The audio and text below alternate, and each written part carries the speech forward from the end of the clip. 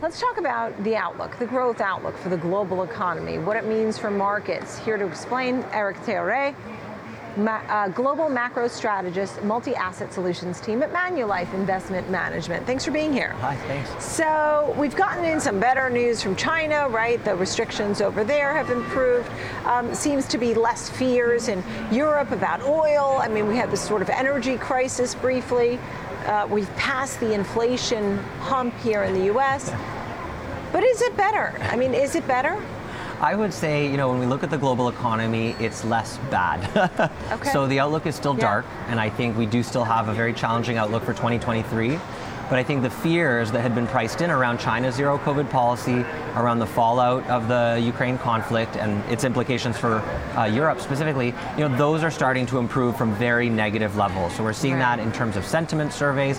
And I think the most important thing is really the US versus rest of world growth differentials that had been so wide, and really it was a world of US growth exceptionalism that is starting to narrow. And so I think when you start to see that, it's a better global economy overall. Yeah, we had supply chain issues, things were doing better here, then there was concern about recession there, then there's concern about recession here, because ultimately we are sort of intertwined when you think about it. What's the strategy for investors, sort of near term and a longer term strategy? Yeah, so I think investors still want to be defensively positioned, right? Fixed income, now that interest rates seem to be kind of settling around where the Fed gets to terminal, we're starting to see that rise in yields really start to kind of flatten out. So I think it's a level where I think investors can kind of get back into the bond market. But I think on the equity side, you still want to be positioned defensively. So things like utilities, healthcare, consumer staples, they're going to be performing well in this market. Again, I think the improvement we see in the outlook for the rest of the world also offers, I think entry levels that are compelling when you think about, the performance that we've had over the past 12 months. But again, it's a challenging outlook overall. Yeah, and even though we've had some improvement clearly on supply chain issues, you still have a lot of these companies battling inventory management. Do I have too much? Do I have too little? Because at first they had none, and then they had a glut. Absolutely. And you have the holiday season coming on. I mean, this could be probably more pertinent to retailers, but overall, I think a lot of companies are managing inventory, and that's a big part of it, isn't it? Absolutely, and I think the inflation piece is still very important in the sense that it was great for top line revenue growth. Now that consumers and labor specifically have seen those wage increases, that's going to start to hurt margins, and I think we're in the period now where we are going to start to see a bit of that compression. The other piece that I'm watching for is obviously the transmission of tighter monetary policy, right? The numbers we got this morning for retail sales were quite strong. So we haven't yet seen that transmission start to really bite and impede the consumer spending. So I think that's a story for 2023 that we still need to pay attention to.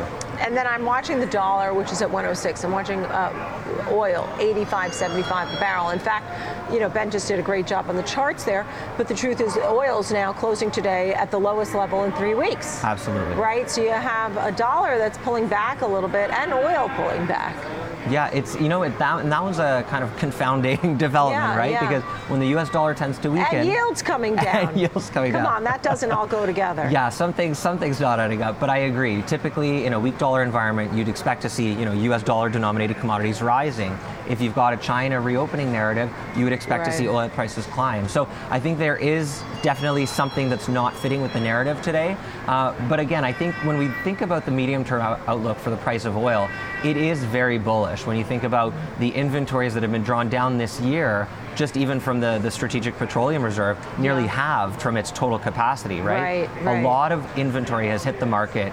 And if the global economy does start to reopen and we start to get, an increase in demand from China, that really poses some pretty impressive medium-term upside risk for the price of oil. Tell me about the retail sales print and sort of go into that a little, dig deeper there. Yeah, for sure. I mean, I think, we saw considerable spending on autos. We saw considerable spending on things like furniture. So those big ticket items that the consumer is supposed to be pulling back from with higher interest rates, We're not yet seeing that. So I don't know if it's a question of, maybe still a bit of excess savings being run down. We also know that the consumer's borrowing a bit more and obviously came into the pandemic with pretty solid balance sheets. So something's allowing for that spending to continue. And again, we're in that lag period now where interest rates have gone up, but they haven't yet started to filter through to the economy. Well, the concern too is they're using a lot of credit cards. Exactly. Right? And I think, then that's a key component, right? And so there will be a limit to the extent that consumers can fund this spending with borrowing.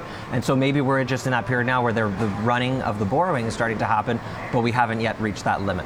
And with layoffs coming, you start to wonder if there's going to be delinquencies, defaults, things like that, and how the banks may even have to put money aside, or, in a household, if they're using the money to buy food, I mean, that really shows how the time is tough, right? If you're using it to buy, I don't know, something else, new luggage for your great trip, then you probably shouldn't be going on in the first place. It's a different picture, but what's the takeaway here for folks? Well, I think the takeaway when you think about labor overall, wage growth is still elevated, running well above, the 2% inflation target. The labor market is still tight, and of course we know that labor data are lagging, right? So they'll be the last to kind of exhibit what we're looking to see there. But I think when we think about the layoffs, it's still at this point very much contained to the tech sector. I think a lot are coming based on what the Fed is. If the Fed sees this retail sales print. Yeah. Well, I think we need to see maybe a broadening of, kind of a loosening in the labor market, because right now it is still very concentrated. And again, when you think about things like the headline unemployment rate, it's still exceptionally low. Eric, it's great to see you. Eric Théoret, Global Macro Strategist, Multi-Asset Solutions Team, Manulife Investment Management. Thank you, Eric.